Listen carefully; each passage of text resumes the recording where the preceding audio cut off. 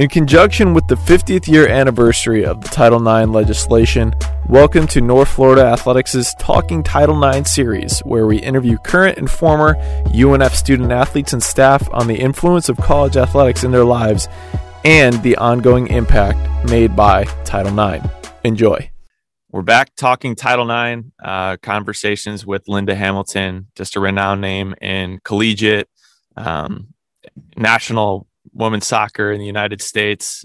Recently had some big news this past year and has probably gotten a lot of requests for other interviews after getting inducted into the National Soccer Hall of Fame. Just go into, obviously there's the last 30 plus years of soccer for you, but go into the basics, hometown, how you got started off in soccer, and just kind of what's led up to now. Sure. I'm the youngest of three kids. My dad was an athlete in college, played at University of Southern Miss, was a tennis player there. And my mom and dad met there. She also was a tennis player. So started out in a family that sports were always a part of it, and grew up in New Orleans. And my brother, actually my older brother, had found soccer through a local club, and being the youngest, you get dragged to all your other siblings' events. And so I was at a practice and we're walking home, and I said I wanted to play, and went home to tell mom she needed to sign me up. And she responded with, "Well, girls don't play soccer." And Johnny, my brother, jumped in and was like, "Yes, they do, Mom." Although ironically, there were no girls teams at the club where we were going, and I ended up signing up to be the only girl on the boys team, which I think was a great benefit for me moving forward in my career. And then went on to play college soccer, was a 4-time All-American, 3 times at NC State, once at Carolina, won a couple of ACC championships, a national championship, was part of the U.S. women's national team at the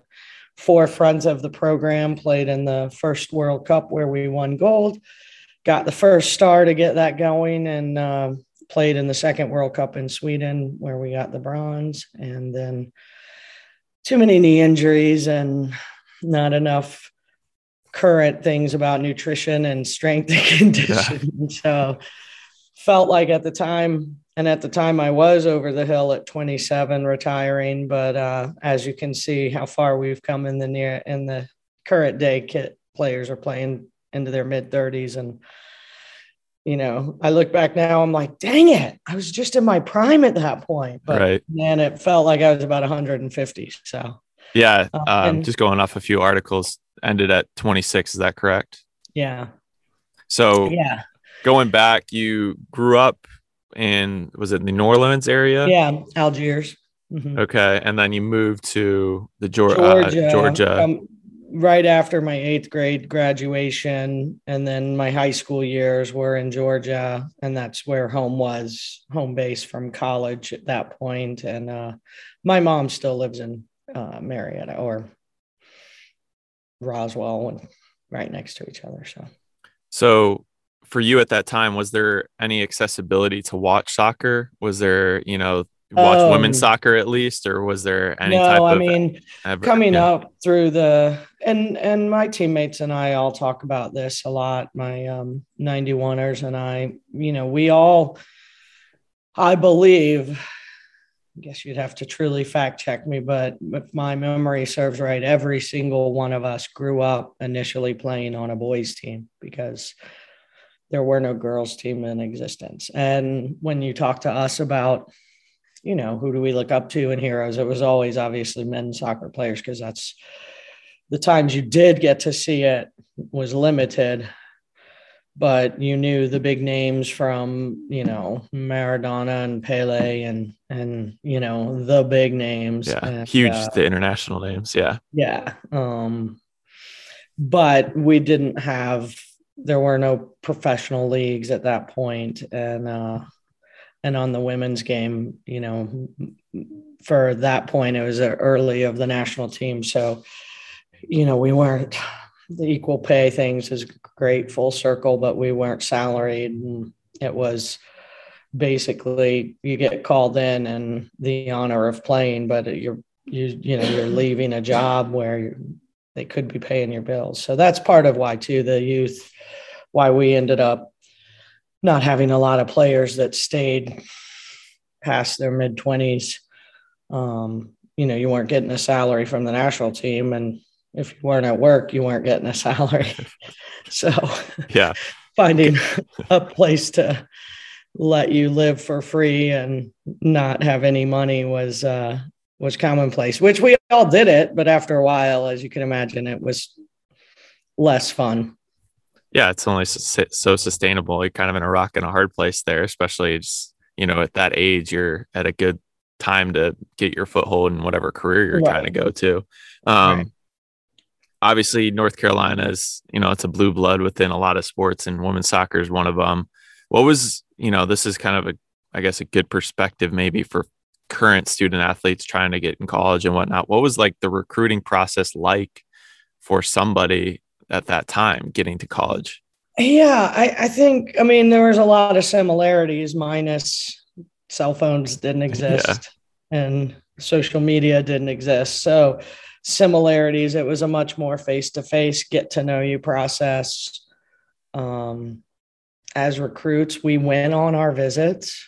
So a little bit simpler time, maybe not for the coaches of the teams, but, I took all of my official visits before I committed, and that happened regularly, and people weren't committing their 8th grade year and 9th grade year.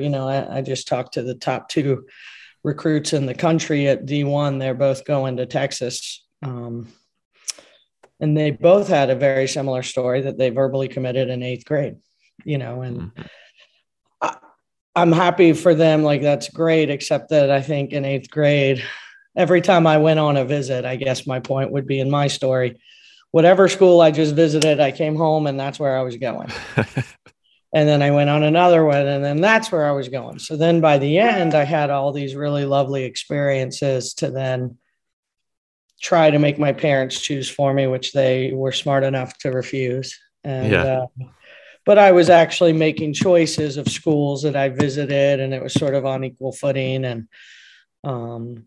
I think this generation of recruiting, although opportunities are exponentially better, opportunities at D1, 2, 3, NAIA, junior college, and Division III, so many more opportunities. But, I think they also are so limited. They don't play anything but soccer. And, I grew up with tennis as a part of my background, and, working my way through the Hamilton family tennis ladder. And I believe fully that tennis was a huge factor in my success on the field. Even as a coach, just different aspects teaches you different things. So I think this generation has many great opportunities on that. I hope for all of them, if I could give some advice, if you're a good player and a school wants you in your 8th grade year, they're probably going to want you in your 9th grade year, in your sophomore year, in your junior year. So I hope you can create an opportunity where you make it your timeline as opposed to a coach's timeline. And I think that's a tough place to be, but if a coach isn't willing to give you a chance to look at other schools and, have a choice, and maybe you don't choose them, but in the end, wouldn't that be best for the student? So I hope that maybe somebody hears this and gives themselves a chance to make it their own timeline and, do the things that make them happy. Because I do see a lot of kids coming at the next level. That's all they've been playing for and wanting, but then they get there and they struggle to enjoy it because it's been such a grind. And obviously I'm still in the sport because I love it. I love everything about it. I just talked to you about working at camp in 105-degree temperatures 4 days in a row. And,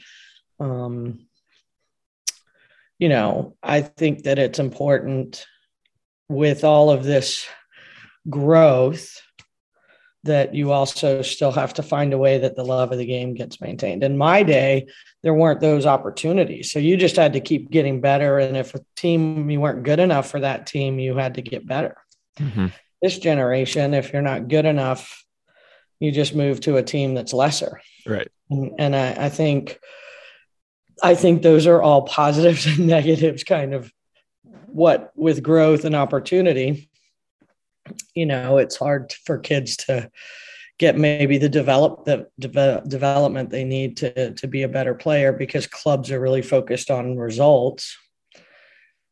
And, everybody's got this moving around and moving target. And so I think for the up and coming young players, it's really important that you still love the game. Why would you want to spend that much time in something that you didn't love? So hopefully they'll take that and allow themselves a chance to find the school that really is right for them right off the bat.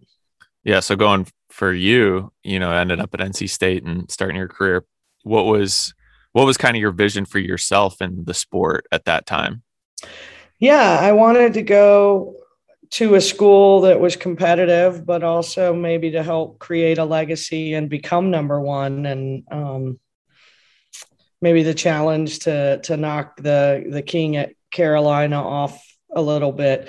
The other problem in my day was there were only, I don't know the exact number, but I don't believe it could have been more than 50 Division I programs in the whole country. Mm-hmm. I do know that only 12 teams at that point made the NCAA tournament. So you're talking about a very minimal.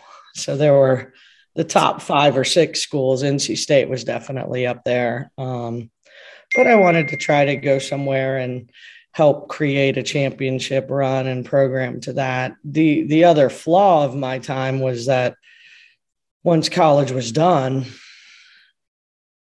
there was nowhere for you to play and train, except Carolina at the time, and Anson was my coach on the national team. You had some of the best alum in the world playing there, and lots of my national team teammates. So, for me, the transfer was less about playing time and success and more about me thinking beyond then. It was one of the very few options I had to play beyond college. And fun fact, Mia Hamm and I worked at Eurosport. I saw that. Yeah, that's crazy. Yeah. Back in the day. So we were answering the phones, and of course, no one knew. Even then, no one knew who she was. On occasion, you'd get someone that you knew was a fan, because they're like, Linda Hamilton or Mia Hamm, more likely Mia Hamm. Yeah, you just pitch that name out there and you're like, oh, there's some context for me. I know that name. Yeah. Sometimes I would answer that I was Mia Hamm just to see if I could get that reaction. So it's crazy to see that. I was born in the 90s and, I played youth soccer growing up, but was big into baseball, but still followed, what professional and national team soccer levels, and was right there with the names, like Tiffany Milbrett, Brandy Chastain, Mia Hamm, Brianna Scurry. Like those were names that I knew. And he was like, wow, that was kind of the peak time for me to remember like the excitement around it. Yeah. And, to see your name amongst those, it's kind of like, wow, I've also aged too, because, that seemed like yesterday. Well, now we're talking about Midge Purse, who's like 18. Right. Yeah, exactly. And seeing some of these names, I was watching Thais, who, for us as an alum, is playing for Orlando now, and seeing some of the ages, and it's just kind of blows you away. And which at the same time is, probably cool to see looking back, those names have kind of become historic names, and being a part of that is a special thing, I'm sure. Did it kind of feel when you were in college, maybe like a lonely experience trying to grasp getting to that next level? Because I'm sure that wasn't super common with your classmates. Yeah. What was weird is they just didn't know. Like, I've got high school friends now, obviously, that were like, at the time you would say, hey, I'm leaving for China for 2 weeks to play soccer. And they're like, what? You're doing what? And it just, They didn't know. Now at Carolina and in college, the good news was we were surrounded by each other. So we all knew. And, um, that was a direct feeder to the national team at that point. There weren't scouts. There weren't, it was mostly the college arena. And then once you kind of made it, the opportunity to stay there because your name's in there. The harder part was finding a place to train where you could get games and played in, which is why I hung out at a college place, Yeah. to be able to have that competitive environment. I think at the time, it's interesting. We were living it. So I guess somewhere in our minds, because I've said this in some of my speeches too, we knew when we got an opportunity that there was going to be a Women's World Cup that we had to win. We knew we had to win for the future. I say that to lead into though, but while we were doing it, there was a part of us too that sometimes it doesn't feel like you're making history when you're in it.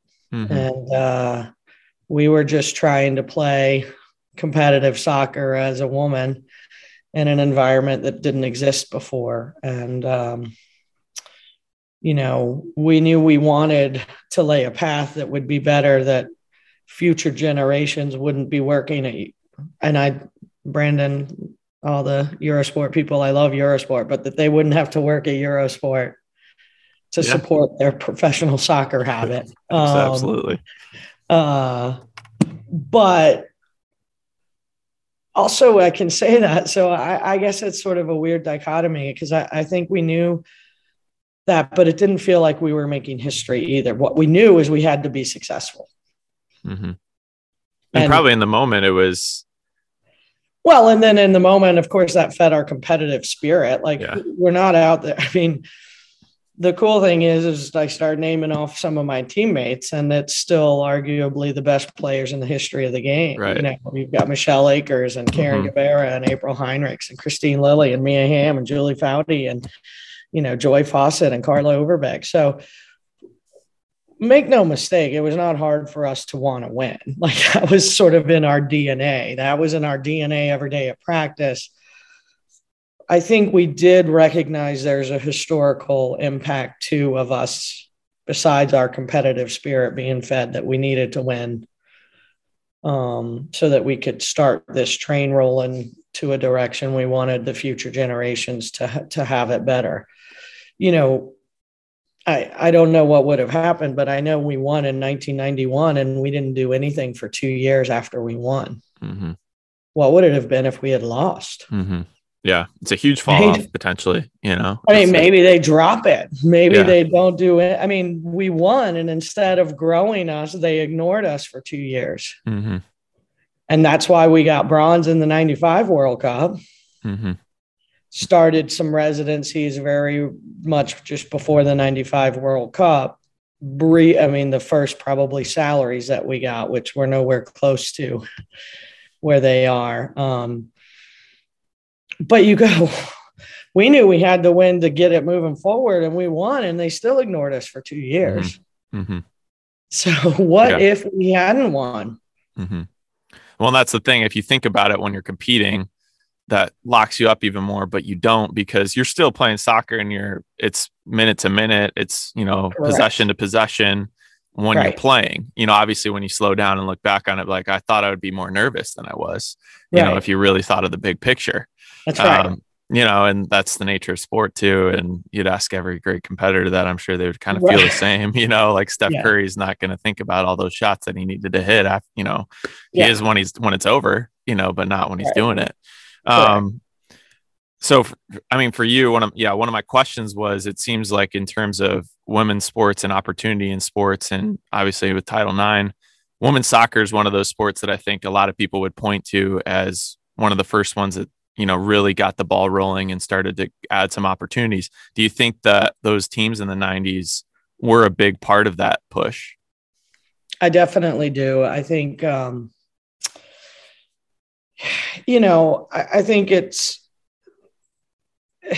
you don't know what you have until you see it too, right? So up until then, women didn't have those opportunities. And then everyone said, And even back in my day playing, people were like, well, nobody wants to watch the women play. I'm like, that's not a true statement. They just don't have the opportunity. But I'm just telling you, if I could get 100 strangers every time to come watch this team play, I will have 100 new fans every time. It is girl next door, incredibly strong, competitive. I mean, it was just the entire making. And, those were some of the early arguments of U.S. soccer and the fight we started for equal pay. And that the argument was, well, nobody comes and watches. And our argument back was, well, you don't advertise it. Mm-hmm. If you marketed it, I still suspect we would have gotten, some fans, but they, whatever reason at the time, they were trying to focus on the men's team and getting them there. And they were ignoring the women's team that was beating everybody in the world. Which, my opinion is they could have done both. They had an opportunity to still help try to grow. But if you're going by what they banked on, they thought they were going to further the men's program, and that bombed out. They probably missed an opportunity to really blow the women's team out of the water. And meanwhile, we just kept winning.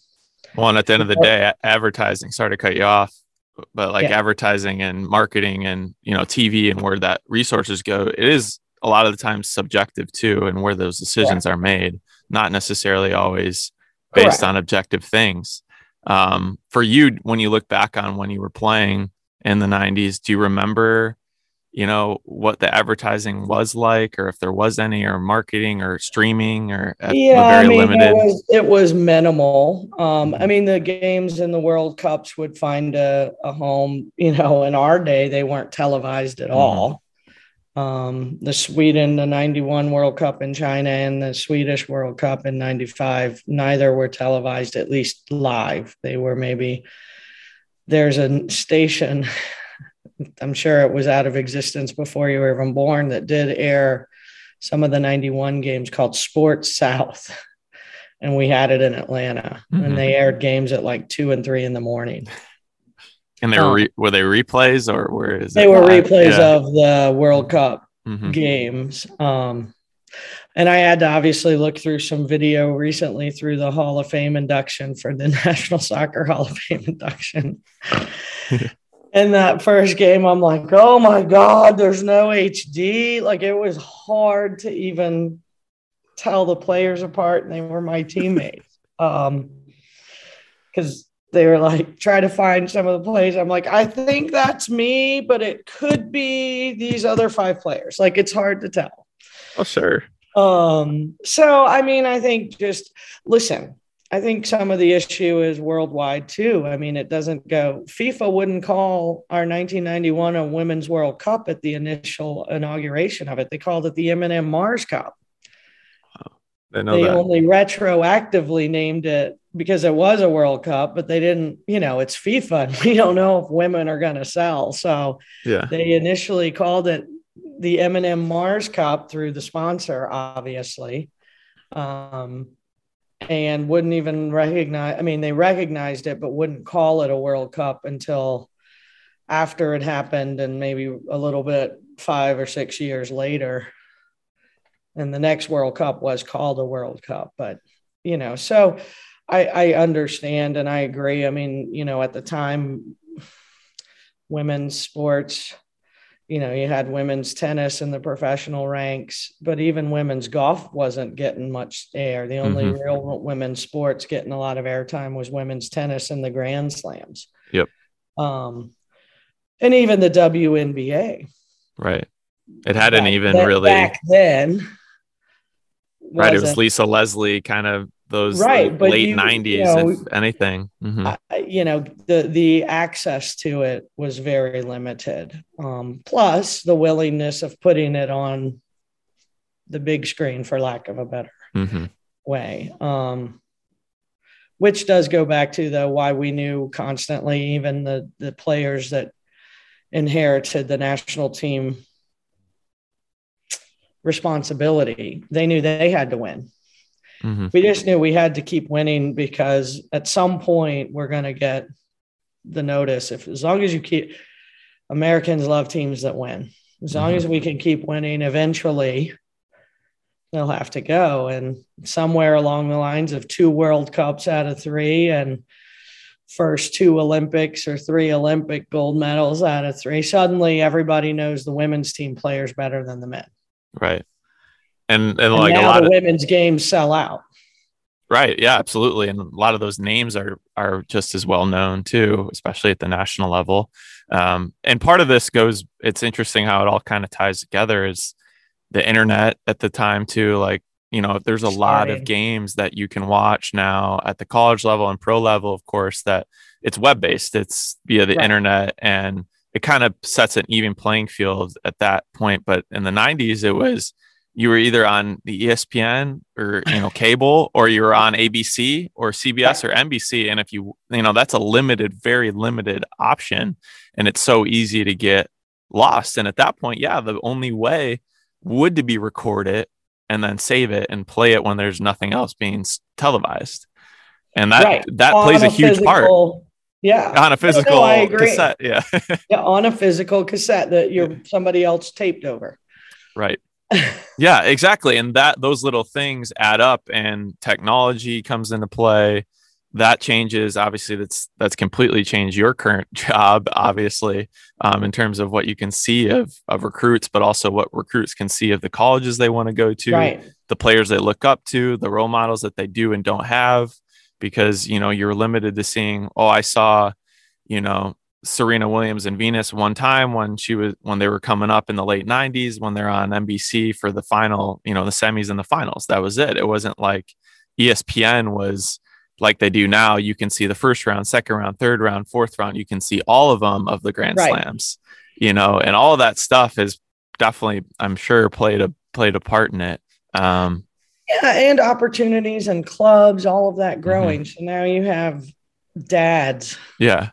That care about women's soccer. You have brothers that care, and it's not just about women. It's about the sport, but it takes allies on all sides of it too to grow it. And now you've got, dads with 3 daughters, and they want their daughters to have opportunities where if they were sons, they would have already had these. So during that time, you've got a mix of people. It's sort of a swell and a growth, and a little government help by passing a law that talks about at least equal representation or opportunities in Title IX, that those sports need to be offered. And listen, it doesn't get lost on me too that there were men's sports that were lost during this. I mean, I know wrestling was a big college sport that was a victim as you were adding women's soccer. Wrestling, gymnastics was another one, I think, for men that was,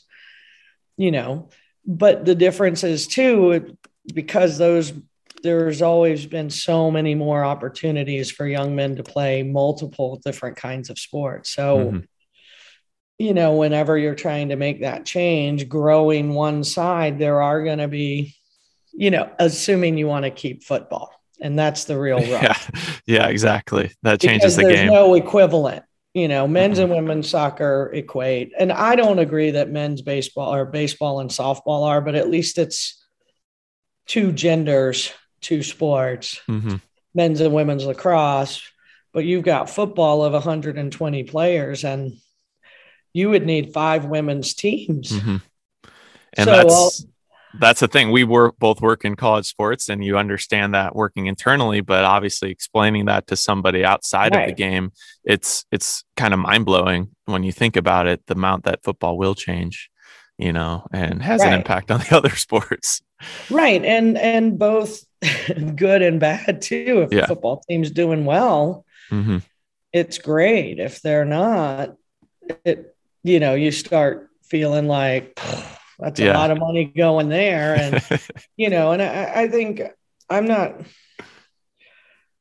think that's just the issue of a sport that has, 90 rostered players and 120 on a roster, that with red shirting and all of those other things. So what the other thing I think people don't always understand about Title IX is it's not about sports directly, that you have Right. to have an equal number of male sports and participants in women's sports, that it's all related to the school's demographic and the percentage of a school's population and how that relates. It's not quite as black and white, like, hey, there's 150 men athletes, there should be 150 female athletes. It doesn't work quite like that. As with anything, really, As with especially anything. legislation.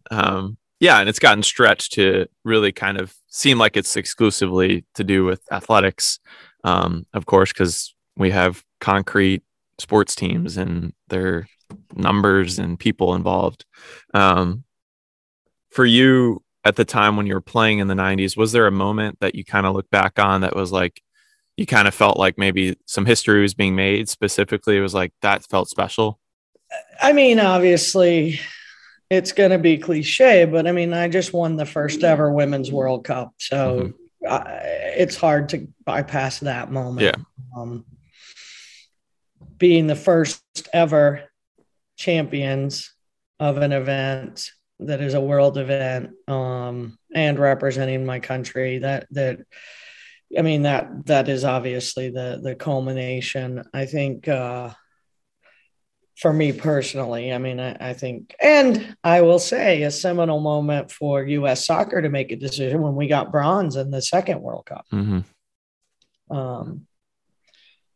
Have to make some choices on, okay, ignoring the team after they got a gold for 2 years. Yeah. And then barely putting them together. Maybe that's not a great formula to have a double win. Yeah. And obviously the way this, and the involvement of the national team, where we're hosting our own tournaments, and we used to go to tournaments like the Algarve Cup, and now we're hosting the She Believes Cup and bringing the best teams to us, and, really taking a hold of our position in the world of soccer and the women's. But now there's professional leagues in the US and Italy and Spain and, Mm-hmm. Obviously England and, Japan, China, the Netherlands. So, Mm-hmm. these opportunities, it's not just a microcosm in the United States. And some of those professional leagues, it used to be that the NWSL was the best in the world. And now lots of our national team players are being pulled to the European League. So for me, I'm not trying to get into American players stay here. I just love that, in my day, you had about 4 choices of where you could go and play, and it was not well supported. And today you've probably got 30, Mm-hmm. and it is very well supported. And we're starting to make inroads where, and I think soccer gets to be one of the things. I mean, I always talk about it. It's a genderless sport. It's the only sport that there's not one difference in the game. The rules don't change. The ball's the same size. The field's the same size. The time's the same size, except in the first World Cup, they made it 40-minute halves. Oh, really? Took You 5 minutes want off? You want to know why? Why is that? That extra 5 minutes was going to be really tough for the women to manage physically. Yeah, that's a huge 5 minute addition there. Not like the games are That harder than also got practice. changed quickly for World Cup number 2, but isn't that funny? Fun fact again, Yeah. FIFA and its wisdom. So, I think having all of these opportunities and to see the window that I get to see through now, it's there. I think it's requiring the players, though, to start, again, not just check a box. I mean, I still think you have to have a great love for the game. And if you want to, all this is done is taking the percentage of us that used to be able to play professionally, which was very, very small. It's always very small. But because the opportunities were very small, there's a very few of us that could do it. That's expanded exponentially. Mm-hmm. If you put the time and work in, there are places for you to be able to go now. Yeah, your margin for error when you were playing was, and not only margin for error is competitively, but in terms of putting yourself out there, maybe making that connection that you need it's, they're physical. You got to probably do them in person. You got to do it calling somebody on a landline. You can't text them or DM them. Even you can't send them a video, Correct. like you have to really show up if there's a tryout, everything is evolved. Everything has changed. And I'm sure for you as a coach now, coaching at the collegiate level, you can communicate that. And maybe some of your players ask you those questions. I'm not sure. But it's probably definitely changed your perspective on the current model. A lot. Yeah, absolutely. I mean, and just I was talking to Cam Brooks, one of Texas's outstanding. She's a defender that I would like to believe we'll see her name and some lights in the near future. She'll be going into her senior year. But I was like, because I went to school with Ange, her coach. She's like, Linda, tell me some stories about Ange. I'm like, not yet. Like, you'll have to, those will be worth something a little bit more during your season. I said, I will tell you some stories of the wild, wild west when we were in college. Yeah. Nobody cared about safety, apparently, because it didn't even occur. But we drove the team vans to away games, we being the players. It was like your rite of passage. Juniors and seniors could drive the vans. What? Who? I have to take a van test now to be able to drive a golf cart on my campus. Right. But don't worry, in our day, we were. Yeah. So much less monitoring. Yeah. You should have seen her face. She's like, I feel like you're lying. I'm like, I could see why you would think that, but I'm not. Like, it just was commonplace. Well, and especially when you think about, schools of that caliber too, that's even more far flung now at today's age. It's just, it's really hard to get your brain around it. Well, they're flying private.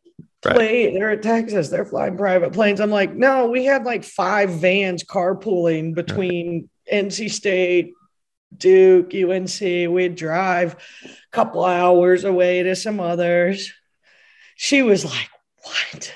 So, I mean, it's funny when you think about it, because it does sort of sound like you're making a joke, or that nobody even cared. It just wasn't. As we evolve, things became more important to start regulating. Yeah, it was almost just like subconscious. Like it was something was or wasn't a priority, whether because there just wasn't enough time to think about it, or I think it just we're all in our 18 to 22, so you're definitely well over the age of 16. You're right. Adult, got your license, got your license, and wasn't really, I suspect somewhere there was an accident that brought it to someone's attention, like, we probably ought to look at that policy. Yeah, it's usually how it goes in human existence, right? There's some accident along the line that makes you revisit something. You to pause and go, oh, yeah, I see this as a problem today. Yeah, there was no reason to think about this before, but I think we have to now to cover ourselves. Yeah. Getting into college coaching, was that something that you thought you might do when you were finishing up playing career? And what was that experience like trying to transition into it? Yeah, I wasn't exactly sure, but I'm grateful to Anson Dorrance, who, while I was still a player, talked to me. In our day, in order to stay fit, you would work soccer camps all summer long, and you would coach and train in the times you weren't with the kids so that you could stay fit and make a little money. And, through working some of those camps, he's always, he's always furthering the game. But I remember the conversation. He said, Hamilton, I think let's go get your coach. You should go get your B license for U.S. soccer. And I thought, that's so weird. I'm like a junior in college. Like, I wouldn't have even thought of it. And he's like, there's no age limit. You're on the national team, and I think you may as well do it. If coaching's in your future, great. If it's not in your future, great. It's still. And so I was like, he's like, you may as well do it while you've got time. And I thought, okay. Mm-hmm. So I went through and, by the time I graduated, had my A license, which also helped my game. And I don't think you'll find any player that did their coaching licensing during their playing time that wouldn't tell you it helped their game as a player. It just sort of gave me a different perspective too, and improved my game as a player, which, you know, Anson knew that, I'm sure, but, you know, it also served that purpose. So then once I was done with the national team, I did put my hat in the ring of normal business office and hours, and I did fine, but a few years in, I missed being outside and doing that. So it just allowed me an opportunity to go back into the college game. And I've coached at D1 and couple of different places at D1, but, you know, of recent, I've really enjoyed the Division III model of the academic money being the priority for the players, and they don't have athletic scholarship dollars across the board. So, you know, I like that the kids being incentivized for all the work they've put in the classroom, and they choose to come out to practice every day and give everything they have to play for me. So I really like that model. Yeah, so, you know, obviously it's Old Dominion, North Florida, you know, Hofstra, Illinois College, Hofstra, you know, and now Southwestern. What's that variety of college experience done to, you know, change and mold your perspective as a coach? Yeah, I think it just gives you a wealth of experience, and all the schools are different. And, you know, kind of like I said to you, I hope for kids that they go on several visits and find several schools that they like, because every school has its own personality, and some schools fit some kids better than others, but you don't really know till you get a feel on the campus. But I think just having a wealth of experience at each stop, you always learn from both the people you work with and the people you're coaching. And, you know, I think it just makes me appreciate the moments where things are going really well and everybody's enjoying. And I think that's it for me. It's the love of the game. I want my players to have a good time. I want us to be successful on the field, but also in particular in the classroom. And, you know, I think that the different schools have given me a wealth of experience to help navigate with the kids as they come for advice. That, you know, I've coached at all levels. I've seen all levels, and I have a lot of players that are certainly talented enough to play at Division I, but, you know, they want to be a doctor and they don't want to be told to change their major, or that nursing, they can't get that done in time. And, you know, I think that I want to study abroad and have that experience. So those are the kids I've enjoyed getting to know and helping them navigate that there is life beyond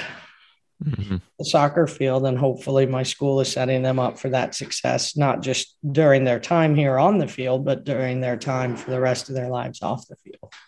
Yeah. And I think, you know, for student athletes that are coming up and trying to find out their career, and the ones that are interested in athletics may not always see it as it is a job that gives an opportunity to kind of shape students and young adults into you know, their careers into other areas of life, to be well-rounded, and it's a platform that doesn't exist a lot of jobs. Correct. And I played at the Division III level too. And it was that case where I had teammates that would disappear for a semester because they were studying abroad, and they would miss 30, 40 practices as a result. And it's a different mindset, and it's a different life to live. But there are also amazing athletes. We had a conference player of the year in the ASUN for baseball last year, and he was a grad transfer, and he played 4 years of Division III before coming to Division I and ended up being the player of the year. Right. You know, so it is not always seen that way. And I'm sure you've even been asked too. It's like, hey, why did you go from Division I level to coach at the Division III level? And those would be your answers. Absolutely. I'm assuming. Yeah. Yeah. And, you know, I could coach anywhere. But I like that. And I had a kid that was a 2-sport All-American. Yeah. She was tennis and goalkeeper. She was the best goalkeeper in Division III. She would have, any Division I that I know would have killed to have her in their goal. But she was a stud tennis player too, which I think is also why she was a great goalkeeper. In the fall, this is also to tell you how good she was. In the fall, she was all soccer. She didn't touch a tennis racket. It wasn't like she didn't touch it. She goes in the spring, beats the crap out of everybody, having not touched a ball or a racket for 6 months. And even there, doesn't touch a soccer ball for those 6 months. Yeah. Comes back out, and every coach that I play against hates me because she's on my team, which is exactly where I want to be. Yeah. So, yeah, I think those are different opportunities. Look, for me, I think the world changed somewhere in there. Like I said, I think all of this opportunity is great. But I think for me, the method in the athletic scholarship side of things, for me, muddied the waters a little bit. This generation saw scholarship as their reward, or they were entitled to that. My generation was just happy to have a place to play. And so, I had a lot of players having conversations with me about how to get more scholarship, and not anything about how they could be better students, better teammates, better players. Mm-hmm. It became solely about the money. And I didn't love that. So I chose a place where an arena where I don't have to have those conversations. You're either smart enough and good enough to get into Southwestern, or you're not. Once we know you're good enough to get in, smart enough to get in school, yes. Can I see if you're good enough to play on my team? But,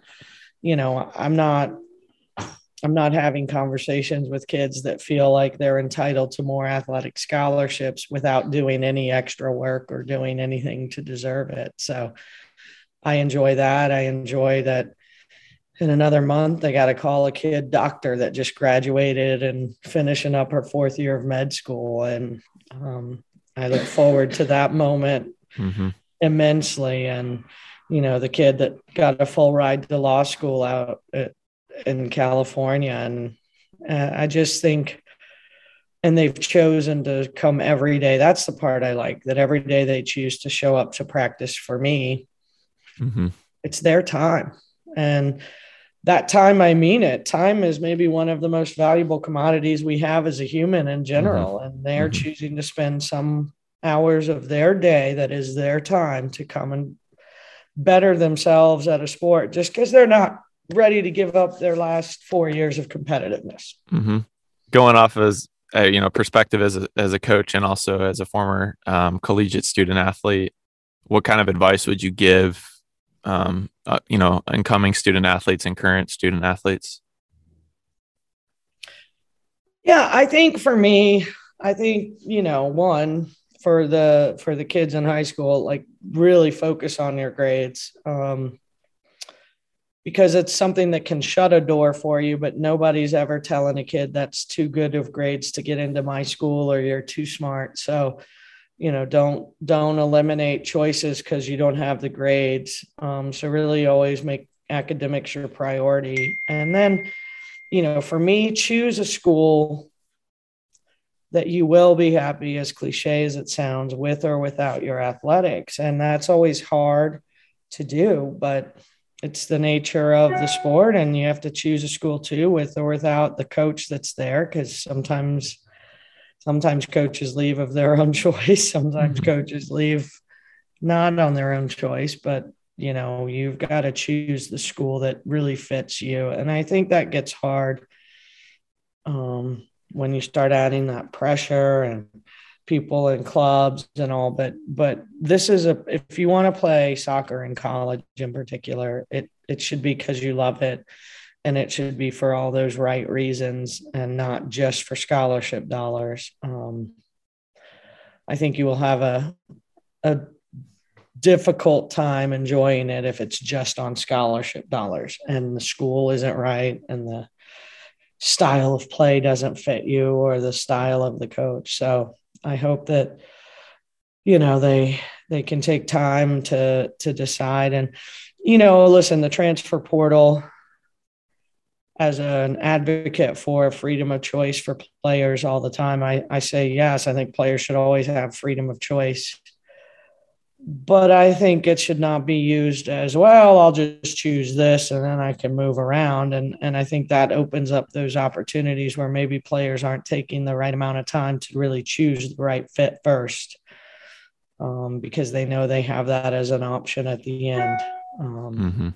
So, I think it's important to choose a place that you're going to be happy. And I think you have to include all of it: socially, athletically, academically, geographically. Those should all be factors. And I think the current generation gets too caught up in their phone and doesn't really value some of those factors. So they don't really know how to weigh them into it. But if they could take the time, go on the visits, meet the coaches, meet the teams, watch the teams play, you can make those decisions a little better for what's best for you, not that a coach is pressuring you to make a decision. Anything else that, I've kept you about an hour now, but anything else that you want to add or interject based on maybe some of those questions that I had thrown out to you? No, I think it's great to be alive at a time where you can see so much vast change happen over time. Is a weird thing. It feels like a long time, but also feels like not very long at all for some immense changes. So I just think it's a great time to be aware of the opportunities we all have and to make the most of those opportunities so that we can continue to lay groundwork for generations to come, that it's better for them. Great. Well, thanks for making time, Linda. I know that you came highly recommended as somebody to talk to that's come through North Florida.